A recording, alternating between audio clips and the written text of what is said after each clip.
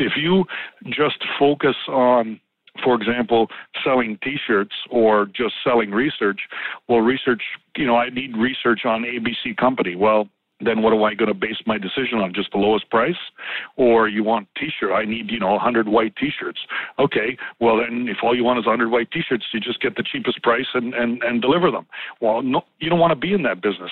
The first question, every time I meet with a client, clients would ask me, I need 100 T-shirts. The first thing I would say is, why? Why do you need those T-shirts?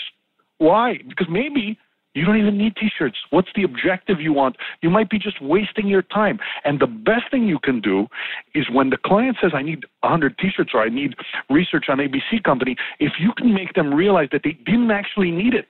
They came in think about coming in your store and they realize, and you convince them not to buy something.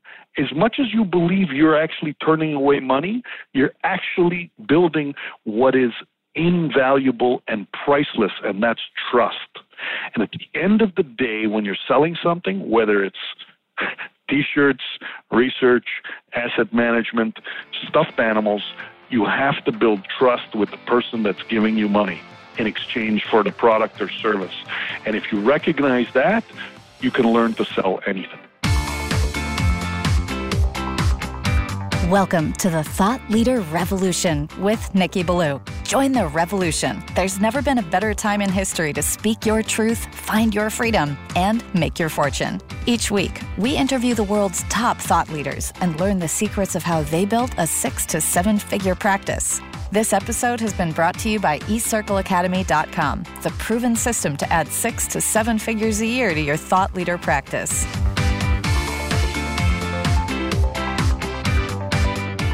Welcome to another exciting episode of the podcast, The Thought Leader Revolution.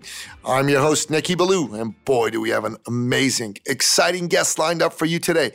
This gentleman is one of my oldest and dearest friends in the world, and he is one of the most successful business people in the financial services industry in all of North America. He is a true thought leader, having created this niche for himself as a true innovator all by himself. I am speaking, of course, of none other than the one, the only, the legendary founder of Veritas Investment Research, Anthony Scilipoti. Welcome to the show, Anthony. Thank you, Nikki. Great to be here. Sir, it's a total honor to have you on the show. Sir, the person who listens to this show is an entrepreneur. They are a business owner. And the reason they listen to this show is because they want to learn from you. They want to know how it is that you've become the success that you've become, and they want to learn how they can apply some of the things that you've done into their own life and their own business. But in order for them to do that, they need to get to know you a little bit. They need to get to connect with you. So tell us your backstory. How'd you get to be the great Anthony Scilipoti? Well. How did I get to be where I'm at? Well, I guess from a professional perspective, started out that I wanted to be in business always for myself. And so from a very young age, even before I was 10, I was taking on paper routes.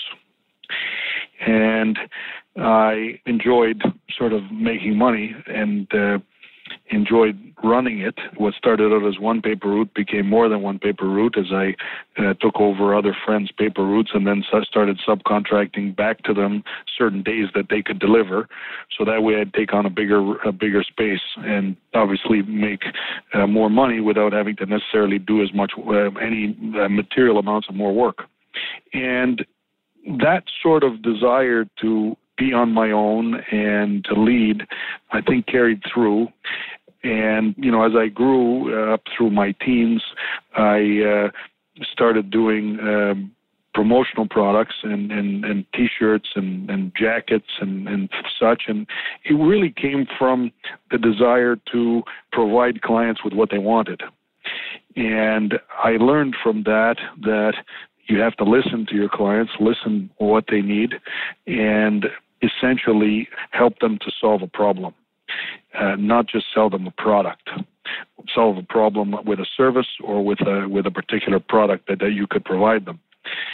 And then I carried that through, thinking that I was going to be a lawyer now, because even though I was always an entrepreneur, I thought, growing up in a very traditional sort of immigrant family from Italy, you had to be a doctor or a lawyer, because anything less would have been probably not successful.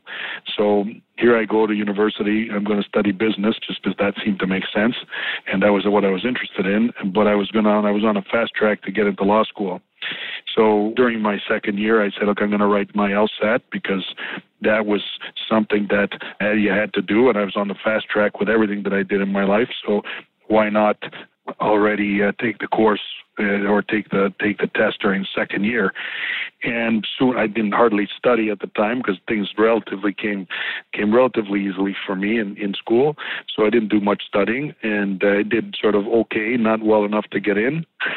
And then I took it again with some studying, still not necessarily good enough to get in after second year. So I had to face an important fork in the road, if you will, where my thoughts were that I was going to be a lawyer. And I realized, really, when I stepped back and smelled the roses, if you will, and thought about what I really loved, it was business.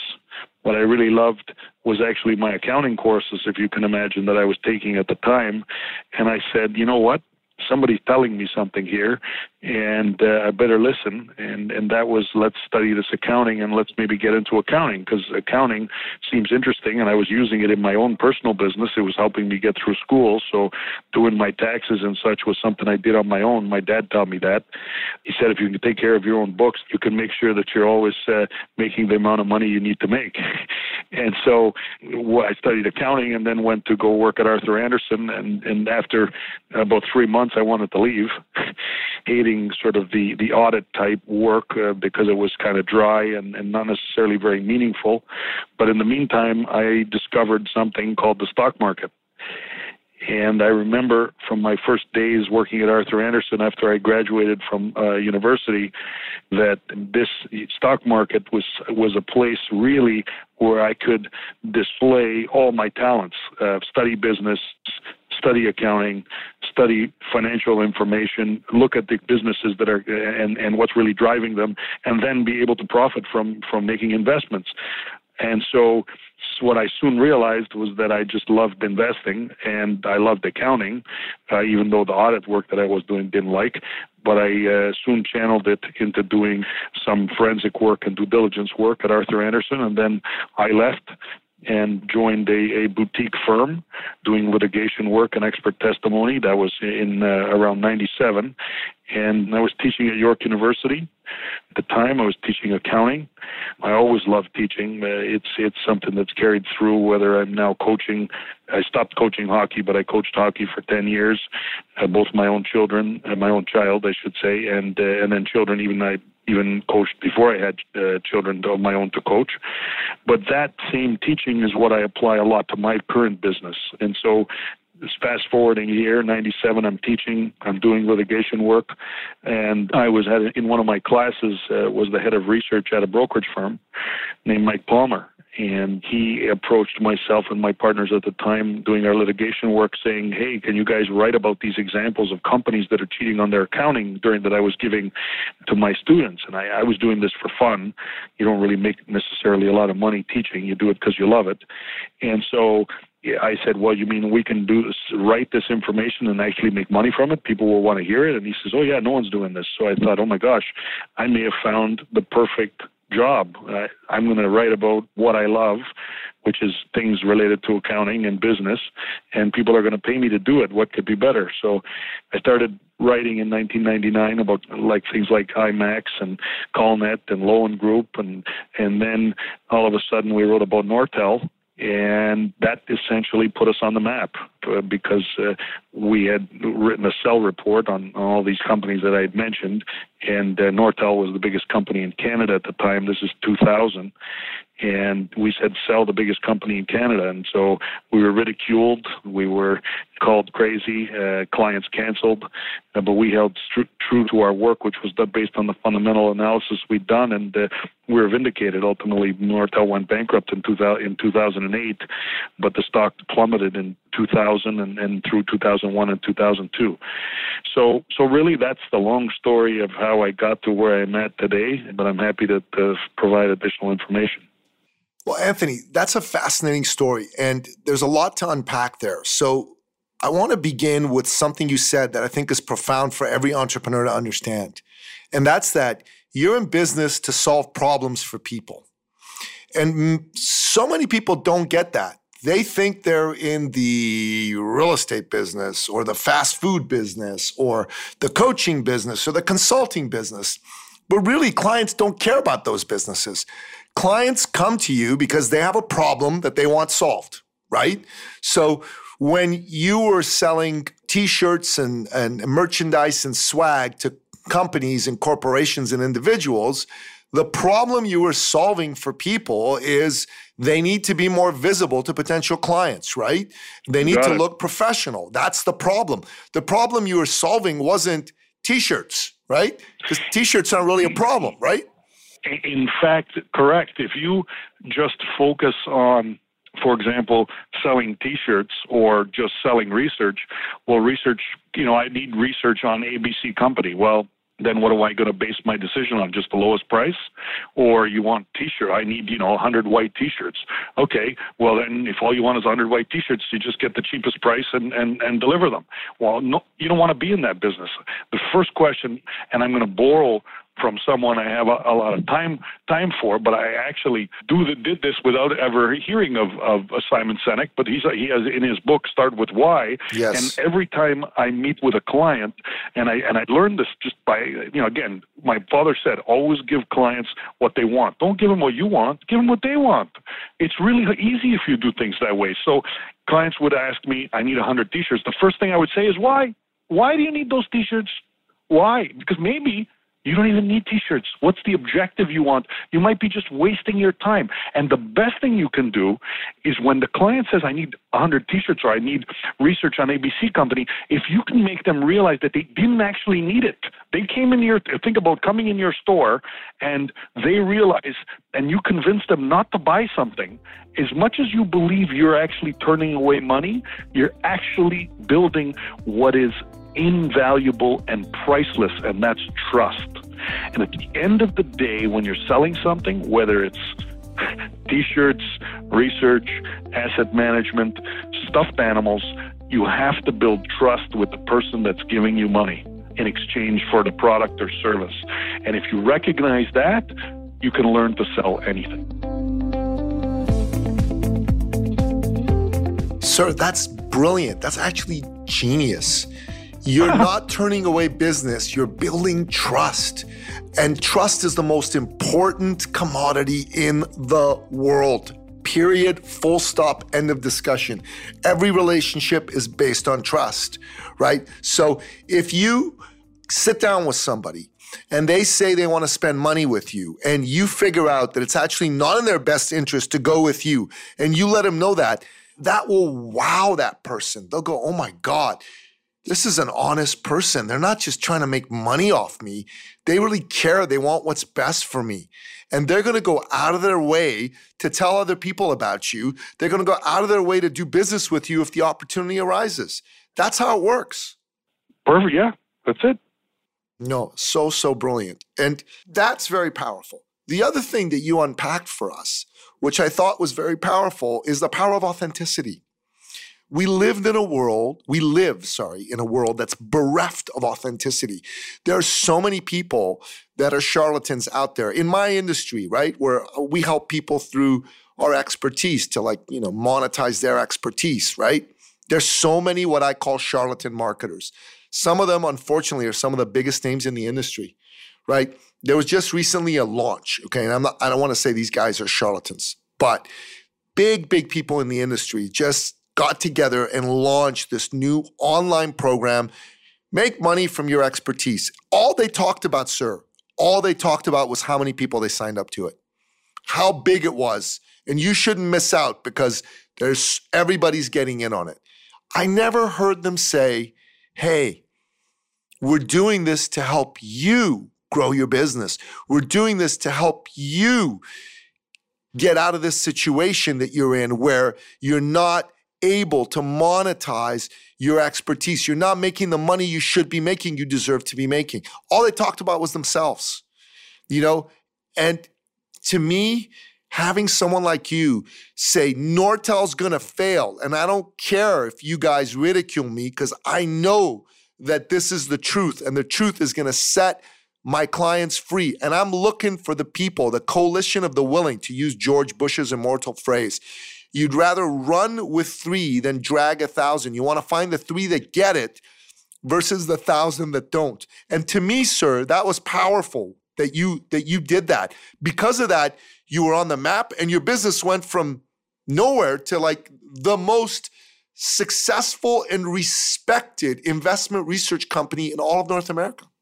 Well, definitely in Canada. I'd like to believe maybe in North America, but definitely in Canada. And the other point is we're independent. We only do research. We don't do trading. We don't get involved in underwriting. We actually get paid by the companies that we write about. And that's very important. A very important distinction in our industry. It really is, because you don't have a dog in a fight. Of interest. Right? You don't have a Correct. conflict of interest. Yeah.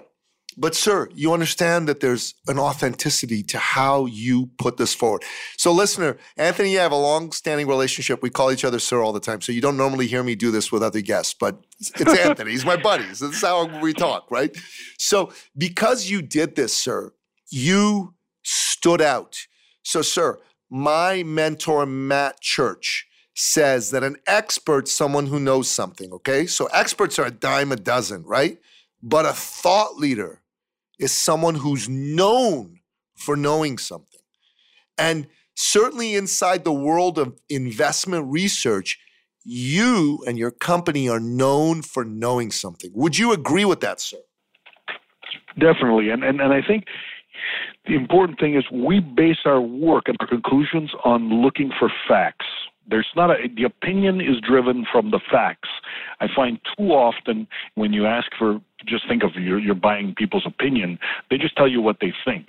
But I think this is going to happen. But I don't really care what people think. I want to actually hear about what they know. So when we tell you to buy a stock or sell a stock, it's because we know the following things that we've found from our research on the ground in various different ways, and based on what we know, we are now telling you we think this is what will happen. Now, you can disagree with our think, and that's cool, but you can't disagree with the know, because that's based on our expertise.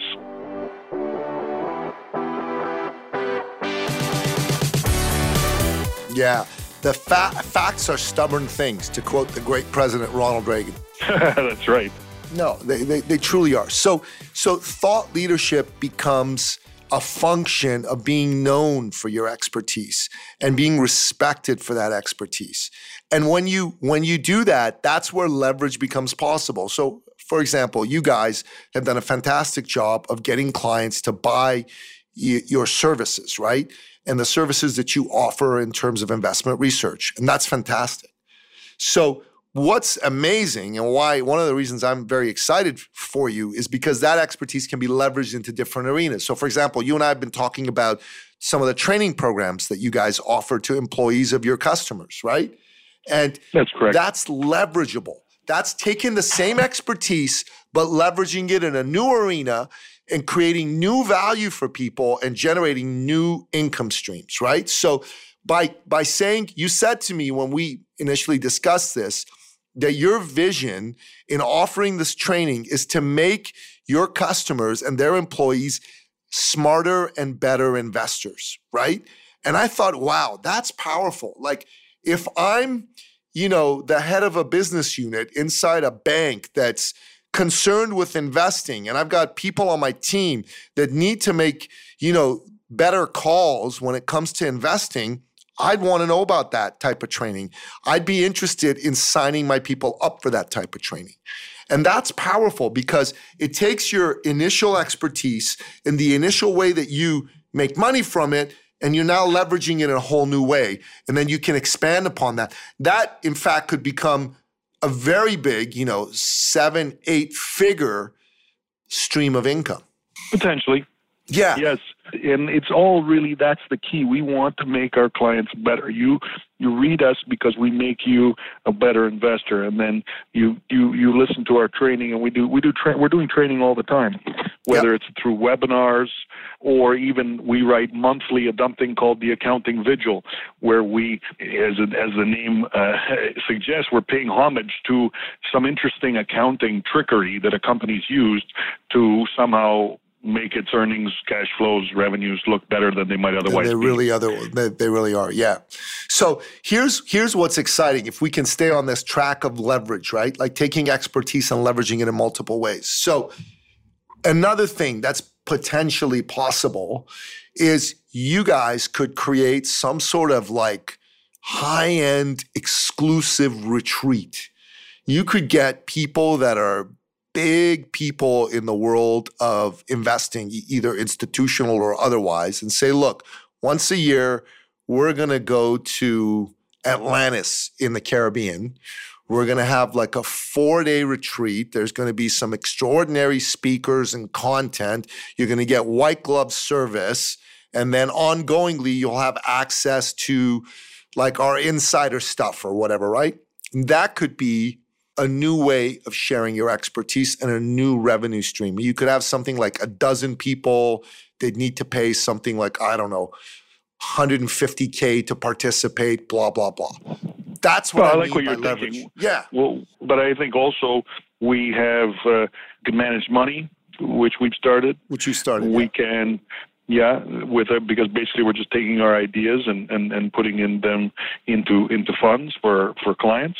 And I think, like you said, it's all about repackaging and leveraging our expertise. 100%. And especially once you've got that ability, because you've had clients who know, like, and trust you, then even people who aren't yet doing business with you, they could be attracted to some of these new ways, new offerings that you have, because maybe those are more relevant to the itch they want scratched than what you're currently offering, as an example. And then once they experience that, they might be interested in your other offerings. That's the power of leverage and thought leadership, in my view. Yes. Yeah. So Anthony, I'm really enjoying this conversation. And what you've done, I think, is very powerful and very unique. What I'd like you to comment on is how it is that you've thought through your market positioning, how you guys stand out, how you differentiate yourselves. Because to me, part of thought leadership is standing out, having the market be clear on what makes you different. So how did you think that through, and how have you been implementing that into the marketplace? It's all about focusing on the accounting. So always identifying issues in companies' reporting related to accounting, to corporate governance, and disclosure that we believe many investors may be overlooking, and highlighting that clearly for our clients so that they know, hey, Veritas, yep, they're the guys that looked at these details. They're the guys that spend time. So when they're giving us a recommendation, they have my best interest at heart because they're not conflicted, and they've done work that I could not do myself, either because I don't know how or I don't have the time. That's brilliant.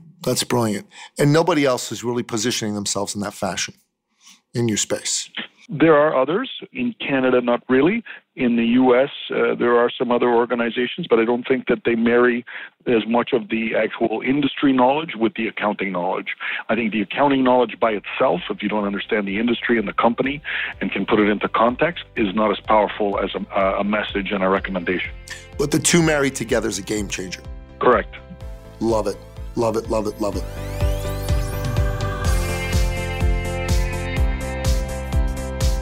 Okay, sir. The other thing that's important inside standing out as a thought leader is clarity in how you put your message out, right? Clarity is very important because there's a lot of people in the industry, in any industry, who have what Chip and Dan Heath in their book Stick call the curse of knowledge. That's when you know so much about what you do that you think everybody else does too. So you start speaking in jargon. And the problem is when you speak to people who don't understand what you do as well as you do, It's like you're speaking like a university professor to a kindergartner. And I know that one of the things that Veritas does very well is you guys use very simple, clear, direct language. Can you talk about the importance of clarity and how you've made that work for yourself? Yeah, the writing style and the message has to always be in the simplest form. And I think that has been definitely one of my core competencies, and that is to take a very complex issue and situation and communicate it clearly. And it's what we push all our analysts here, that we train our own. We train people to become CPAs with us. And that's a big thing that we push is the ability to make the research readable by those that are not even in our industry. And that's something we pride ourselves in being able to do. You know what? That's important because that's the opposite of the curse of knowledge, And the curse of knowledge, unfortunately, is something that's all too prevalent in all too many industries. So I think that's very powerful. Another thing about your company that I think makes a lot of sense for your clients and for your positioning is that you guys are a premium-based company. You're not in the business of, lowest price, race to the bottom, discount. You guys are in the business of offering a premium solution to premium problems and charging for it accordingly. Can you talk a little bit about why that's important? Yeah, you don't want to be the cheapest provider if you have to really understand the market that you want to play in first, and then understand where you want to be. And it's not necessarily where you are, but where you want to be in that marketplace. So as long as you're perceived as the premium offering, you can charge a premium price. If you're perceived as the low-priced offering, you can't charge the premium price. So very well said. We perceive ourselves to be the premium offering and charge accordingly. So you'll find that will right away weed out customers that you don't want. See, I've learned over time that you get the customers that you deserve, not the clients you want. And so if you go out looking for a certain type of customer, they will come to you.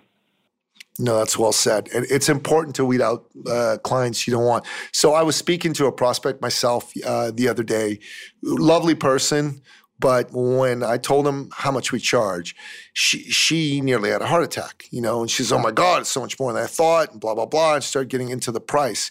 I'm not interested in dealing with that kind of customer. I'm interested in dealing with customers who understand that a return on investment is the right way to judge how to do this, right? And this individual didn't look at the return on investment. They looked at the outlay.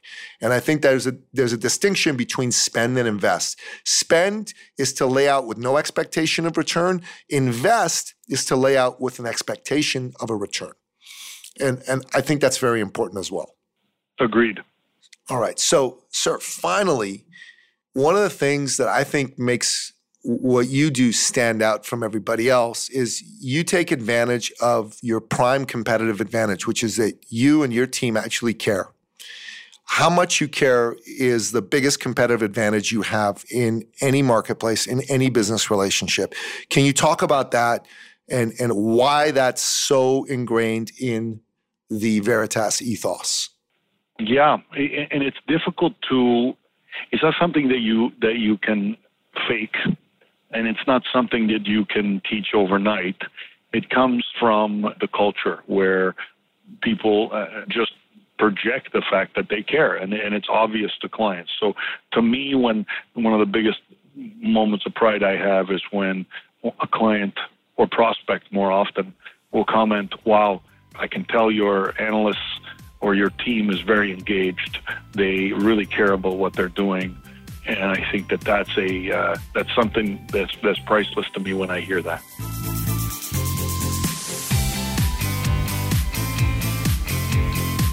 No, brother, 100%. Very, very powerful, very important. So, listen, this has been a fantastic interview. We like to wrap up each interview by asking you, our guest expert, what are your top 3 expert action steps that you recommend our listener take on in their life and their business to take it to the next level? So what say you? You need to be honest with yourself 100% ruthlessly about what it is that you are best at and what you love to do. And once you've determined that, I like to borrow from someone else that calls it your unique ability. Once you determine what that is, you need to find ways to maximize the amount of time and effort that you're spending allocated to the unique ability, because that's why people are paying you. That is why people want to work for you. That is why you're becoming successful, because you have this, whatever that is, that secret sauce that other people want to be associated with and pay for. And then you need to not enter into business for the money. If you wake up every day and you're measuring success by the money, then you could you're potentially setting yourself up for failure, because the moment that the targeted money doesn't come in, you'll see yourself as being a failure, and then it's hard to get back up. So you want to be instead entering and doing your business because it's, again, something that you love to do. And if it's something that you love to do, you will measure your success differently. It won't be any problem to you if a day goes by that you don't make money, because you are so happy when someone actually pays you to do what you're loving to do. So, and in business, there are more setbacks. Unfortunately, you have to be prepared for them, more setbacks than there's going to be positives. So if you're already ready for all those setbacks, then when they come off, they roll right off you, and you're receptive to when there's going to be a positive. That's the second thing. And the third thing is you need to surround yourself with people that have expertise or that have unique abilities that you don't have, but that are complementary to your business. And if they just do what you do, then they're an extension of your arm, and that only goes so far. You need to have more arms, because more arms will be able to grow the business much more quickly and much more, I believe, successfully. So look for people that have a unique ability that is complementary to yours, that will help grow your business.